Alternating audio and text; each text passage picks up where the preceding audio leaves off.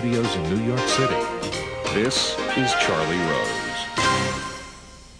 We begin this week in Washington. President Donald Trump and Republican Senate leaders are engaged in a search for votes in a last-ditch effort to repeal and replace Obamacare. Senate Leader Mitch McConnell has announced he'll bring the Graham-Cassidy bill up for a vote before next Friday, perhaps on Wednesday. Joining me now with more from Washington is Mike Allen. He is the co-founder of Axios and the editor of the Axios AM newsletter. Mike, let me begin with what we just heard. This is Friday afternoon as we tape this, that John McCain has announced he will vote no. What are the implications of that for the Graham-Cassidy bill? Charlie, as you know, this is a very dramatic moment, almost certainly kills the Graham-Cassidy bill, named in part for Senator McCain's close friend, Senator Lindsey Graham of South Carolina.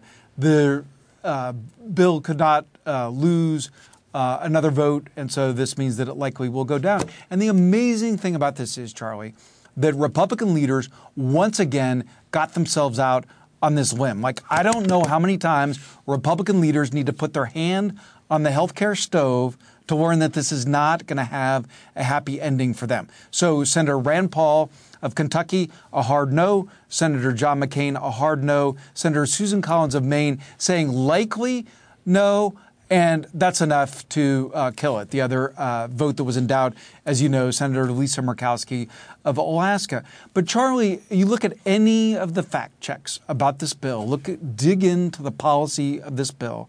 And this was going to be, of all the different versions that have come up, this was going to be one of the hardest on end users. It was arguably rewarding blue states at rewarding red states at the expense of blue states.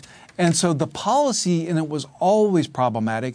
And now we see with Senator McCain, the politics also problematic. In Senator McCain's statement saying that he was voting no, and he was saying that he did this with no joy, but the line in there that was so memorable and that's going to provoke a lot of conversation here in Washington and is very consequential for where our country is right now is he said that he thought that something this big needed to be done in a bipartisan way, needed to include both parties. And here's the key line in Senator McCain's statement. He said that that wasn't really tried.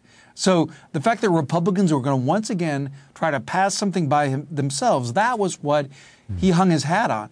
But Charlie, there was another huge issue here and something that a hole that I don't think Republicans were going to dig themselves out of, and that was the Jimmy Kimmel factor. The ABC